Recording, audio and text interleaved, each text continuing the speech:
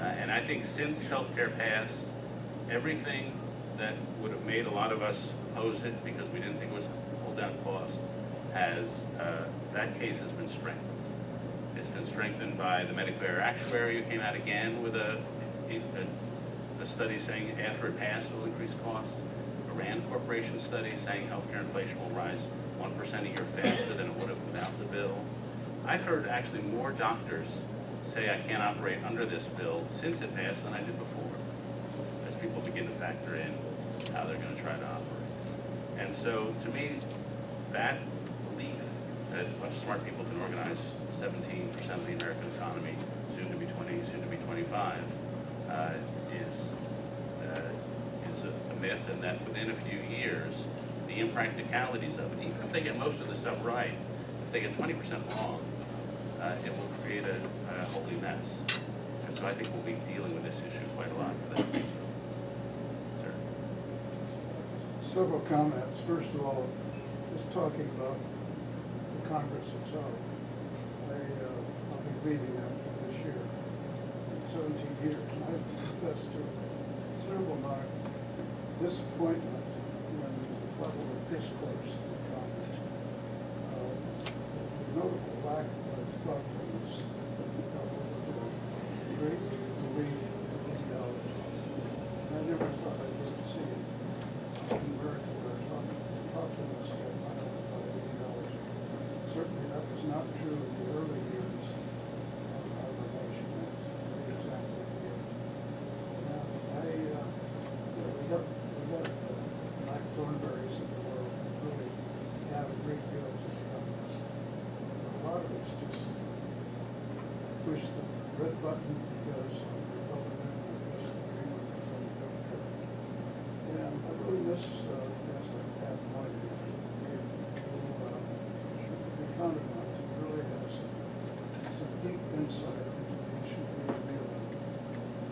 Do you think this is a bit of a trend? Or has this always been there? I just had 4 or 5 years in Congress before I got here. Yeah.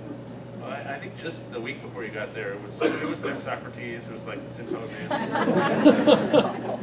Now, first, you mentioned Pat Moynihan. He has one of my favorite quotations, which summarizes what I was saying at the beginning, which is the central conservative truth is that culture matters most, and the central liberal truth is that government can sometimes change culture. And I just love that quotation, so I always say it when I can. I've watched politics from the outside, and from the House and the Senate from the outside, what's so striking is the power of teams. And that politics is a team sport. You don't get anything done alone. But if you become simply a member of a team, you end up dehumanizing people on the other team. And I'm going to give you a very extreme example, but I think it emphasizes how teamism can shape thinking. There's a woman who, I've forgotten her name now, a French journalist, who interviewed people who committed the Rwandan genocide. And again, this is an extreme example. And so she runs into a guy who had decapitated his neighbor of 25 years because he was Tutsi. And she said, you lived next to this guy for 25 years, you were friends, what were you thinking when you chopped off his head with a machete? And he said, at that moment, I wasn't really seeing him as my neighbor. His features got all fuzzy for me, and I saw him as a Tutsi. And so it was sort of dehumanizing. And that's obviously, again, an extreme example. But in my view, when you get in teams and other teams, and I don't know how much contact in the House there is, but in the Senate, I remember I talked to Evan Bayh the day he announced his retirement, and he said, we've met as a body since I got here 12 years, twice. We met here as a body after 9/11 and after during Clinton impeachment. There was never a moment when we all talked. And I do think there's been that slow dehumanization. Now, part of it is cyclical. Alexander Hamilton, who I talked about, was murdered by the vice president. So that's reasonably polarizing. But it goes in cycles. And I thought we were coming out of a cycle when Crossfire was canceled and that sort of media world changed. It turned out people didn't like Crossfire because they'd spend half their time listening to the other side. And now they just get to hear their own side. So I see no change, no breaking to it. But I guess, you know, there are a few things that I think could contribute. Well, Tim Wirth, who I ran into last week in Colorado, said, you know, when he was in the Senate, when he started, the schedule was such that they had 3 weeks in town and 1 week home. And so since they were not rushing home every Thursday night, they spent more time here, got to know people a little better. That would be part of it. Redistricting is a small part. But to me, it's a matter of leadership and character. When you have leaders who are secure enough to encourage the kind of discussion you mentioned, you will have a Congress that does it. Because in my view... Well, it's a very pragmatic approach, really. They want their prejudice reinforced. And I find that I'm a scientist.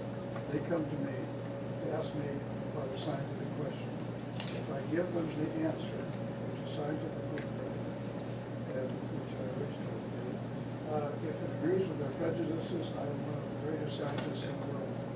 If it disagrees with their prejudices, they sort of shake their head and walk away. I really don't know what I'm talking about. Everyone seems to want their prejudices to dominate without recognizing their prejudices. Yeah, and there's no substitute to character for that. I mean, you just have to have a higher loyalty than to short-term political interest. And that's, you know, obviously it strengthens the power of leadership to enforce party discipline.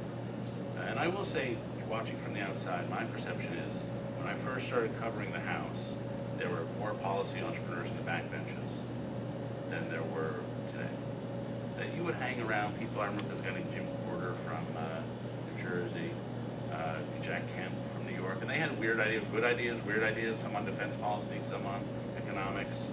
Frankly, when I started covering it, Newt Gingrich was a junior backbencher. He had a bunch of weird ideas. And then once he became leader, he sort of squelched the possibility of other people like him rising. So to me, it's that failure of leadership in the culture set by the leaders.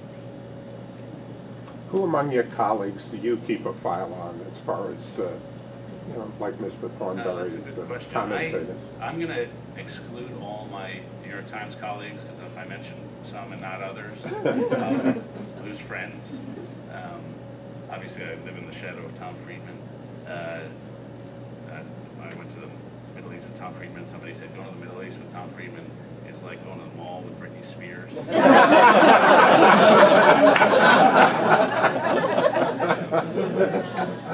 The other Tom story I tell is... Who is Britney Spears?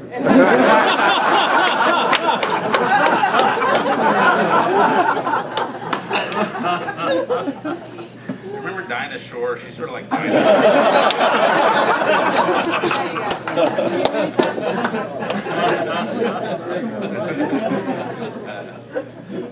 But so, you know, let's start with some of the others. There are people who I think are not party line columnists who objectively give you that view. I look at a guy named Robert Samuelson, who writes for the Post. I think he's just tremendously honest. There's a guy, Fareed Zakaria. Robert Kagan writes for the Post periodically. There's a guy, Stuart Taylor, who used to write the National Journal on legal matters. These are guys you don't know where they're coming from, but you can sort of outsource your brain to them because you trust they're going to look at it honestly. There's a Democratic guy at the Brookings Institution named Bill Walston, who I always read and think highly of. So there are people like that. I mean, Charles Krauthammer's a friend. He's the only columnist I know who can write a column just by thinking. The rest of us need to gather other people's thinking. He can just do it.